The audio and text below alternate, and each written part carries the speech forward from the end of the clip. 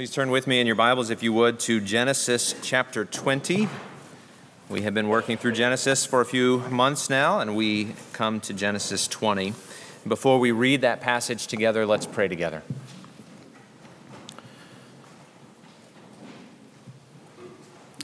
Our Father, we thank you so much that we can draw near to you. We thank you for your grace that we just sang about.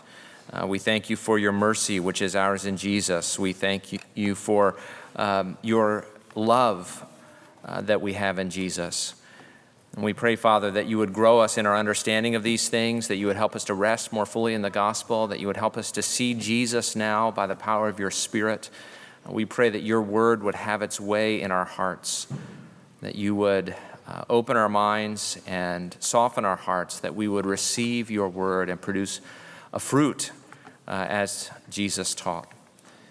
We pray all these things in Jesus' name. Amen. Genesis 20.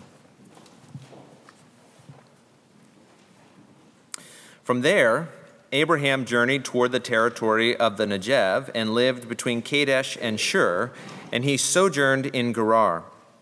And Abraham said of Sarah his wife, "She is my sister." And Abimelech, king of Gerar, sent and took Sarah.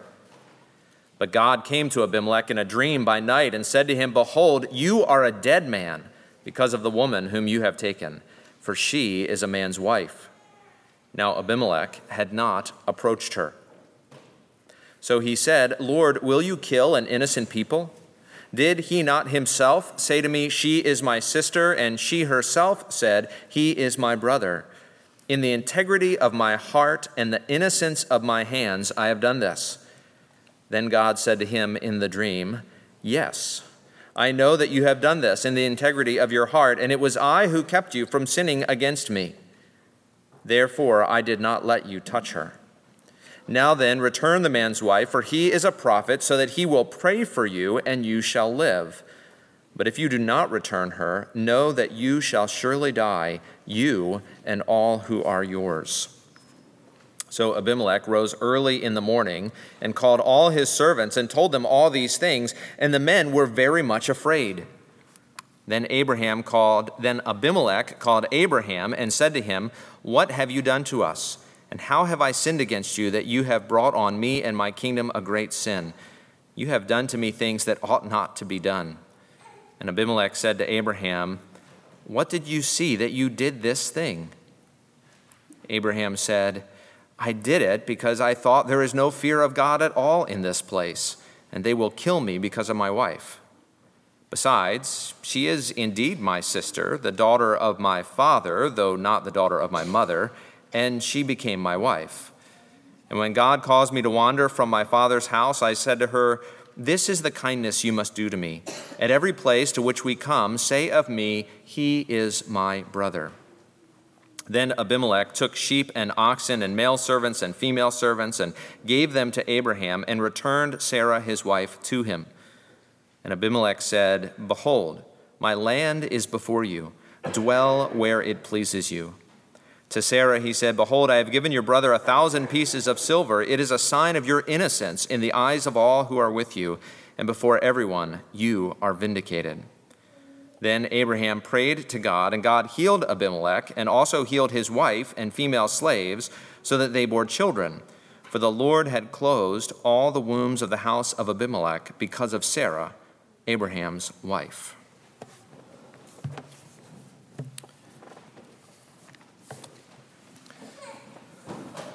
What makes you different from the world around you? Be careful, it's a trick question. Or at least a tricky question. I often hear people, even Christians, speak poorly of, quote, liberals or, quote, right-wing fanatics. Or you'll hear comments like, "I don't understand how anyone could possibly think or do or believe that." Sometimes parents find themselves saying that about their children. "How could you possibly do this thing?" The implication is that this person's beliefs or behavior are so different from mine, normally implied so much worse than mine, that I can't understand it. Meaning, I can't imagine being that stupid or that sinful. My temptation is I don't understand how people on both sides can claim the grace of Jesus for themselves and then be so judgmental of people who are different from them. But of course, that means I'm doing the same thing. What makes you different from the world around you? The answer, of course, is not your righteousness, moral or intellectual, but God's faithfulness, his faithfulness to us in Christ. Therefore, we pursue righteousness in light of God's faithfulness. That's the logic of the Christian life, right? That what makes you different from those around you, it's not your righteousness as if you were intrinsically better than other people, but it's God's faithfulness to us in Christ. And therefore, we pursue righteousness in light of God's faithfulness. And so our outline this morning basically follows that logic. There are 4 points. The first is, you are not the hero. Second, the world is not as bad as it can be. Third, God is faithful despite your faithlessness. And fourth, therefore, walk in the way of the Lord. So first, you are not the hero. It's tempting to think that we are the heroes of our own story. We like to see ourselves as the central figure. It is, we think, implied by our first-person perspective on life. And we strive to overcome obstacles by our own strength and our own ingenuity, and we think we deserve praise and recognition for our efforts and our accomplishments and our sacrifices. In 1930, there was an article in the Journal of the National Education Association that commended this stance toward life. It said that individualized instruction, which I'm not making a comment on that, but it says that individualized instruction is treating each pupil as the hero of his own life's story. It means studying his environment as the setting which must have a bearing upon the development of the plot, and his deficiencies appear as complicating forces to be overcome. And so, see, we each like to see ourselves as the hero of our own story, and we live in a culture that reinforces that. You're the hero, and you have to overcome. Sometimes we even read the Bible like that. Noah, Moses, David, Daniel are, quote, heroes of the faith. And there is a sense in which this is true, of course. We admire and imitate their acts of faith and bravery, but I'm sure they themselves would be quick to say that if we see them as the hero, we are missing the point. Abraham is not the hero. We have seen his growing faith, but also his fumbling faith. And this morning we come to more fumbling than faith. We read in verse 1 that Abraham journeyed from Mamre to Gerar. The language actually explicitly mimics chapter 12 when Abraham left the promised land for Egypt. And the writer is then already cluing us into what comes next, if you remember what happened in chapter 12. Verse 2, Abraham says of Sarah, his wife, "She is my sister," and we all moan. Again, Abraham? Really? Don't you remember what happened last time? I don't understand how you could possibly do this again. And Abimelech, the king of Gerar, sent and took Sarah. And we've seen this before. Genesis 12, Abraham sojourned in Egypt. He lied about his wife. He was afraid that the Egyptians would kill him in order to have Sarah because she was so beautiful. Now, nothing is mentioned about her beauty here. In fact, some have wondered how this could happen again, given that Sarah is now well into her 90s. But again, we have to remember that there were many reasons for marriage in the ancient world besides physical attraction. Financial gain and military alliance were chief among them. And we're not told here why Abimelech takes Sarah, because that's not pertinent to the story. Here's what is pertinent. Abraham has once again acted out of fear and put God's plan and promises at risk. God has promised a child of Abraham by Sarah who will carry on God's purposes to bless the nations. Well, how will that promise be fulfilled if Sarah is in another man's house? When Abimelech confronts Abraham about this in verse 9, once again echoing God confronting Adam in the garden in Genesis 3, Abraham is at first speechless. Between verses 9 and verse 10, it seems Abimelech pauses to give Abraham a chance to respond, but Abraham just stands there speechless, having nothing to say for himself. And so Abimelech picks up his line of questioning again in verse 10. In verse 11, Abraham finally speaks, but it would have been better if he didn't. Abraham says he thought there was no fear of God in this place, which we will see in a moment just wasn't true. And he was afraid that they would kill him, as if God was unable to protect him. So Abraham basically admits his actions were out of fear and unbelief.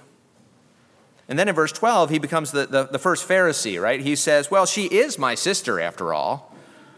You see what he's doing, right? Every 8-year-old knows this trick.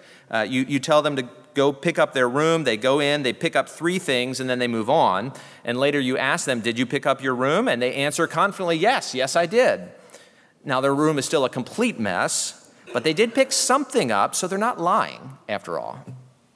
And so sure, Sarah was his sister. But Abraham and Sarah conveniently left out a crucial bit of information. They are married. Now, we tend to balk at the fact that Abraham and Sarah are half-siblings, and even Old Testament law forbids this kind of union. But you'll remember those laws weren't actually around yet, and Moses writes it here without comment. He doesn't say anything about it, good or bad. And so first, Abraham essentially admits that his actions are out of fear and unbelief, and then he gets litigious and tries to justify himself. Well, I wasn't technically lying. Finally, in verse 13, he says, well, this was the way he operated everywhere he went. This is always the way he operates. Really, Abraham, that's your excuse.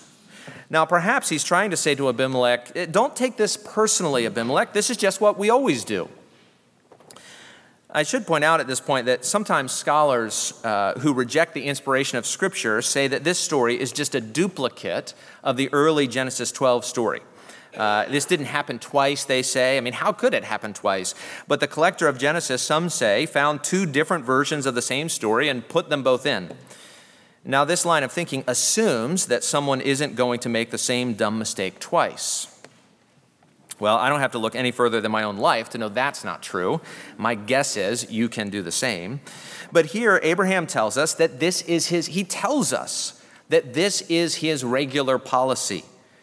And this telling of the story actually assumes the earlier because it leaves out certain details like why they had this policy. To know that, you have to go back to Genesis 12.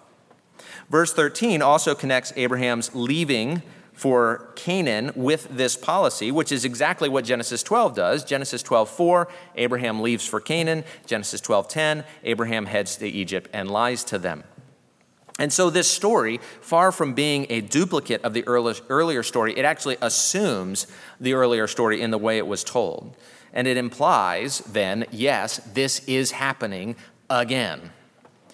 Now, when Abraham says this has been his policy since the beginning, everywhere they go, it makes us think for a second, really? This has been your policy everywhere you go? And there are 2 ways to take this. Neither is flattering to Abraham. Either he is just saying that this is his policy to get Abimelech off his back, in which case Abraham is lying to Abimelech, or this really has been his policy, which means Abraham has been lying everywhere he goes for the past 25 years. If Abraham is trying to get himself off the hook, he's not doing a very good job. He is digging himself in deeper. You want to yell, just stop, Abraham. Nathaniel and I right now are watching the TV show The Office. And there are points in that show where the social awkwardness is so great I can't watch. Right? Show me a horror movie any day, but the social awkwardness in that TV show is painful to me. And if Genesis 20 were a TV show, I would be averting my eyes right now as Abraham tries to justify himself and only keeps making it worse. So here's the first point. Abraham is not the hero of this story, and you are not the hero of your story. We live in the world of 2 steps forward, 1 step back. Isn't your Christian life like that sometimes? I'm not saying every day, perhaps, hopefully, but if you're like me, the moment I think I've got it figured out, I do something else stupid and sinful. I make the same dumb mistakes, not just twice, but all the time. But the kind of people that God chooses and uses to accomplish his glorious purposes are the kind that fall back into the same sins, who lack faith that God will care for them, who don't believe his promises consistently, and who live in the fear of man rather than trusting in the power of God. And so stop seeing yourself as the hero of the story. That doesn't mean that you're passive. That doesn't mean you don't have a role to play. Your role is important, right? If you were going for an Oscar, you would be trying for Best Supporting Actor or Actress. That's not insignificant, but you're not the hero. You are not the star. You're not the main character. And it's a good thing, too, because if so, you would be like Abraham.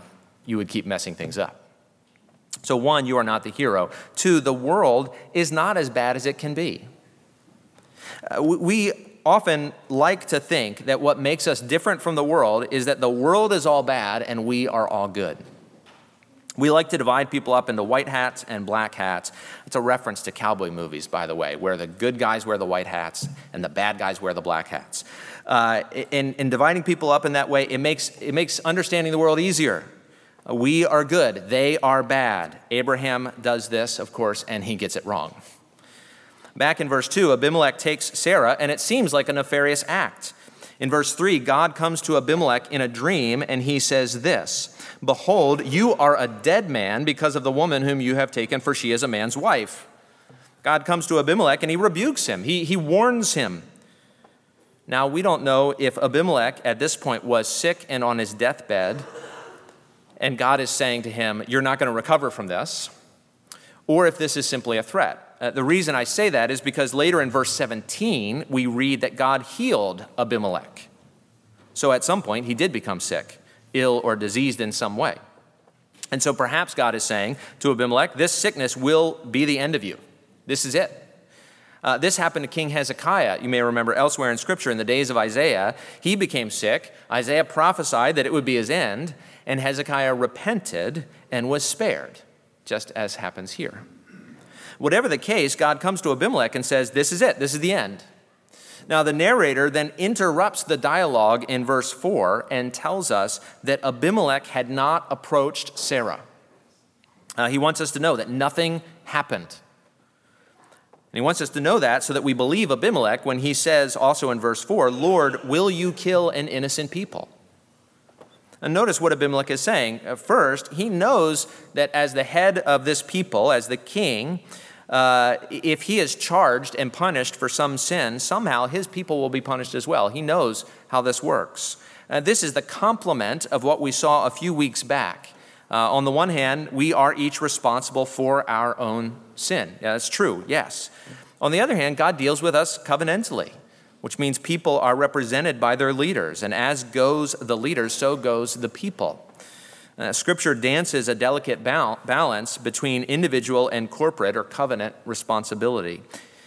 Second, notice how similar Abimelech's prayer is to Abraham's back in chapter 18.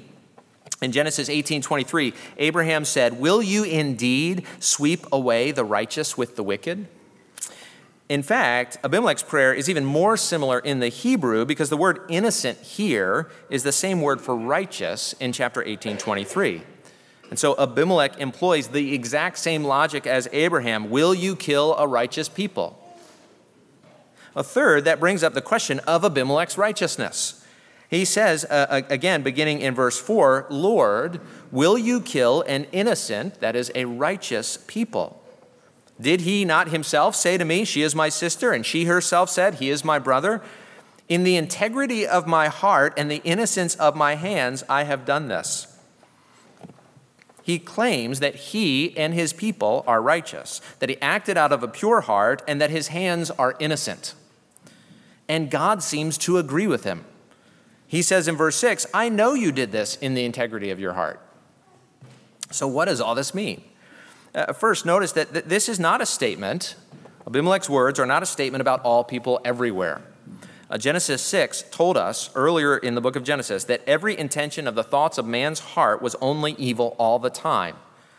That's the comprehensive, exhaustive statement on mankind in general that Genesis gives us. After the fall, every intention of the thoughts of his heart are only evil all the time. These words in Genesis 20 are about one man. Second, this statement, even about Abimelech, is not true about him in every situation. That's not the point Abimelech is making here. God isn't saying, "Oh, I know your heart is free of sin, Abimelech. I know you mean well." God is saying, "I know your hands are innocent of approaching Sarah, and in your heart you did not seek to take another man's wife. In fact, God says in verse 6, I was the one who kept you from sinning against me in that way. I did not let you touch her. It's extremely important, of course, that God kept Abimelech from touching Sarah, because in chapter 21, verse 1, Sarah will become pregnant with Isaac. And there needs to be no doubt about who the father is. Isaac was Abraham's child. I know Genesis sometimes feels like a daytime TV tabloid talk show, but that's just life, right? Which is what Genesis is dealing with. And here's the point. Abimelech hadn't yet approached Sarah. This doesn't mean he hasn't sinned at all, though. He has another man's wife in his house, but he didn't know she was married, and he hadn't approached her, so the sin is less serious than it would otherwise be. And so God says, return the man's wife, and the word return there is a common Hebrew word sometimes used for repentance, to turn, and perhaps there's a bit of play on words here. And so Abimelech is to return Sarah, Abraham's wife, and Abraham will pray for him, and Abimelech will live. But if not, everyone would die. It seems a bit dramatic, but the point is Abimelech will be held accountable for his actions, and as head, he will bring his people down with him. Verse 8 is then the turning point in the chapter. And it tells us something significant about Abimelech. After that dream, Abimelech rose early the next morning. He doesn't drag his feet like Lot. He gets up right away, and we are told that he and his servants are very much afraid. The fear of God is in those men. Abimelech comes to Abraham and begins to question him. What have you done to us? Not just what have you done to me. Again, he's a decent king. He cares about his people. How have I sinned against you that you have brought on me and my kingdom a great sin? Abimelech recognizes the immorality of taking another man's wife. He knows this is a serious sin. Abraham, at first, as we already saw, is silent. So Abimelech continues in verse 10. What did you see that you did this thing? I think the writer is telling us with this question, what did you see, that Abraham was walking by sight at this point and not by faith. He was not living as a pilgrim, looking toward the promised land. He was looking at the world that was right around him. And what did he see? Verse 11, Abraham said, I did it because I thought there is no fear of God at all in this place, and they will kill me because of my wife. Notice Abraham's assessment is completely wrong. Abimelech and his servants do fear God. It's not to say that they know the fear of the Lord, as Scripture talks about it, in kind of an intimate covenantal sense, but they fear God. And you see, Abraham thought everyone was like Sodom, that Abimelech, like the men of Sodom, might simply try to take what he wants, regardless of whether it was right or wrong. But Abraham was wrong. Not every city is Sodom. The world is not as bad as it can be. And Genesis walks a fine line here. On the one hand, Genesis 3 tells us that history following the fall would be a struggle between the seed of the serpent, that is the devil, and the seed of the woman. There will be this ongoing struggle between good and evil, culminating with the seed of the woman who would crush the serpent's head. And we are looking for that seed as we read through the book of Genesis. Genesis is a kind of Where's Waldo as we chase down genealogy after genealogy, looking for the seed of the woman who will come and crush the serpent. And so there is this cosmic battle between good and evil, and everyone is on one side of that battle or another. But that doesn't mean that every city is Sodom, right? It doesn't mean that everyone is as bad as they can possibly be. That doesn't mean you treat everyone as your enemy. It doesn't mean you look down your nose on the nations. In fact, if anything, what we see in this chapter is that Abimelech is more righteous than Abraham. While there is a real battle, a real struggle, an ongoing war between these two lines, sometimes the seed of the serpent are more righteous than the seed of the woman. Abraham doesn't live up to the ideal. In fact, I've noticed something that I hadn't noticed before in the book of Genesis, which is that righteousness is a significant category in this book. Noah was a righteous man who walked with God. Abraham is counted righteous. Toward the end of the book, Judah will say of Tamar, a woman who disguised herself as a prostitute to sleep with her dead husband's father, she is more righteous than I. And by the end of the book, 10 of the 12 sons of Jacob, so Abraham's grandsons, will be confessing their guilt and sin and saying that they have no way to justify themselves, no way to declare themselves righteous. While God counts his covenant partners as righteous, the actual righteousness of God's people seems to be going downhill throughout the book of Genesis. You are not the hero, and the world is not as bad as it can be. In fact, sometimes the lines seem a bit blurry. They're not blurry to God. The Lord knows those who are his. It is clear that some are in covenant fellowship with him and others are not. But you can't always tell just by looking at them. Abraham here is fearful, unbelieving, and self-justifying, while Abimelech is righteous, innocent, and quick to repent. In fact, he gives Abraham and Sarah lavish gifts in an attempt to symbolize her innocence, and perhaps also because of God's words about Abraham in verse 7, where God says, he is a prophet, Abraham is a prophet, and he will pray for you and you shall live. Abimelech seems to take this seriously. He needs Abraham to pray for him. And yet he doesn't commit to Abraham. He doesn't join himself to Abraham, the man of blessing. They will eventually part ways. Abimelech isn't interested in a change of life, just present temporal blessing. Heal my body and you can move on. Now, I'll come back to our earlier discussion about the way you see the world. Do you see people as white hats and black hats? We are good and they are bad. If that is the way you distinguish God's people from those who are not God's people, what happens when you sin? Like Abraham. If the difference is good and bad, righteous and evil, us and them, what happens when those lines are blurred? And suddenly you begin to doubt your salvation. And every time you sin just becomes one more evidence that you don't belong to God. Insecurity and doubt will prevail. But you are not the hero. And the world is not as bad as it can be. Again, that doesn't mean Abimelech was righteous before God. It only means that sometimes some people are not as bad as others. And sometimes Christian people are actually worse than their neighbors. And what do we do with that? Well, you're not the hero. The world is not as bad as it can be. But third, and importantly, God is faithful despite your faithlessness. Why are we given this portrait of Abraham? I mean, why include this story in the Bible? We've already heard it once. Why hear it again, right? Why this replay? Different story, I know. But why the writer didn't have to include this second story? I'll give you two reasons, and the second one builds on the first. First, Moses is building up tension in the story. God promised Abraham he would become a great nation in chapter 12. He promised him a son from his own flesh in chapter 15. God promised Abraham he would become the father of a multitude in chapter 17, and that Abraham would have a son through Sarah in particular. In chapter 18, God promised Abraham that son would come in 1 year's time. You see, the building of the promise is building suspense throughout the story. Then the Sodom story intervenes as we wait to see what will happen. And then you have the birth of Moab and Ben-Ami, children of Lot. That comes in chapter 19. And we're still waiting for Sarah to have a son. Now we come to chapter 20, and the promise is once again endangered.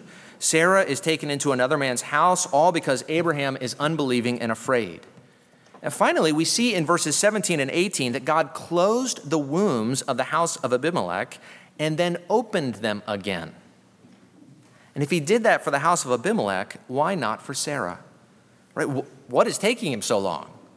Again, suspense. And God is building the faith of Abraham. God is showing him this isn't going to come about by your power, Abraham. In fact, you put this in danger at every turn. But what's the point of this chapter then? That though Abraham was unfaithful, God will remain faithful. God brought Sarah out and protected her. God will fulfill his promises. In fact, the very next verse, chapter 21, verse 1, will tell us the Lord visited Sarah as he had said, and the Lord did to Sarah as he had promised. Though Abraham was unfaithful, God remained faithful. God keeps his promises. Not because Abraham is righteous, but because God is faithful. Now, how can God be faithful even when we are so faithless? God made a covenant with Abraham, and even though it is ultimately a covenant of grace, even here in Genesis 17 earlier, God said to Abraham, "Walk before me and be blameless, Abraham." But guess what? Abraham doesn't walk blamelessly before God. He stumbles at times. And yet God promised before that, in Genesis 15, that he would keep his promise no matter what, even to his own harm. And so God comes in the person of Jesus as the child of Abraham. Jesus is born in the flesh of a woman, the seed of the woman, in the line of Abraham. He comes as the Lord who becomes the servant to keep both sides of the covenant, Abraham's and God's. Jesus comes to do what Abraham failed to do, to give of himself to protect his bride, that God's promises might be fulfilled, that through the intercession of Abraham's seed, the nations would be blessed. And that is what Jesus does, right? He lives a perfectly righteous life. Rather than sacrifice his bride to save his own skin, like Abraham repeatedly, Jesus comes to give his life for his bride, the church. He suffers for our sin. He dies because of our guilt. He bears our punishment. Jesus takes our sin and he gives us his righteousness, that God might look on us not as sinful, fallen, backsliding sinners, but as righteous children clothed in the righteousness of Jesus. God will keep his promises despite our sin. Though we are faithless, God is faithful. Jesus, as our righteous prophet, now intercedes on our behalf, praying, pleading, based on the merits of his blood, that we might be forgiven, that the nations might be blessed in him. And so what makes you different from anyone else? Nothing in you. But do you know the grace of God in Jesus? Do you know the covenant love of the Father? Have you become a child of Abraham through faith in the child of Abraham, Jesus Christ? Then you are different because of God's grace in you. There are two groups of people in the world, but it's not that we are good and they are bad. We're all bad. But some know God's mercy in Christ while others reject it. And if you know it, God has brought you to know it. That's not a point of boasting either. Paul says in 1 Corinthians 4:7, "For who sees anything different in you? What do you have that you did not receive? And if you did receive it, why do you boast as if you did not?" Any good thing you have is a gift of God. There's no room for boasting. There's no room for looking down on others. There's no room for us versus them. There's no room for, I can't believe they. You would be there too, but for the grace of God. No, you are not the hero. The world is not as bad as it can be, but God is faithful despite your faithlessness. Therefore, walk in the way of the Lord. There are two sides to every story, two sides to every coin, right? While the world will tell us we must choose between two polar opposites, two contradictory extremes, I would say more often than not, we must believe two complementary truths. And here they are for the things we've been discussing. You are not the hero of the story. What makes you different from the world is not you are good while the world is bad. What makes you different is God's mercy. But that being said, God now calls you to walk in the way of the Lord. Abraham was called to righteousness in Genesis 17:1. The Lord appeared to Abram and said, "I am God Almighty, walk before me and be blameless." Genesis 18:19, God said he chose Abraham that he might command his children and his household after him to keep the way of the Lord by doing righteousness and justice. See, Abraham was God's covenant partner. God desires that he walk in his ways. Now, this was a covenant based on grace. God had promised that he would keep his side no matter what. But as with any healthy relationship, it was two-way. And Abraham was to walk with God. Once we know that our righteousness is in Jesus and not in ourselves, and that we are God's covenant partners despite our sin and failure, we're actually freed up. We don't have to prove ourselves. I don't have to spend time and energy trying to prove how righteous I am, how good I am. I can be honest about my failure and sin, which means I can put my energy into blessing the nations and walking in the way of the Lord, practicing hospitality and doing righteousness and justice and interceding on behalf of the lost.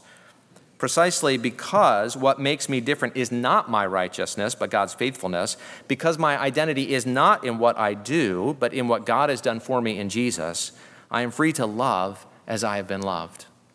Like Abraham, I can seek to bless the nations by praying for them, praying for their salvation, praying for their understanding of the gospel, praying for the work of the Spirit in their lives to open hearts and minds, praying for God to draw men and women to himself, and then praying for God to be faithful despite their faithlessness. Right? We are not the hero. The world is not as bad as it can be. Well, what makes you different from anyone else?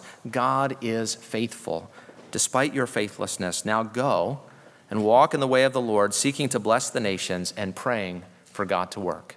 Let's pray. Our Father, we thank you for your faithfulness. We pray that you would impress that upon our hearts this morning as we look at the cross, as we look at your faithfulness in Jesus and to Jesus. We pray these things in Jesus' name. Amen.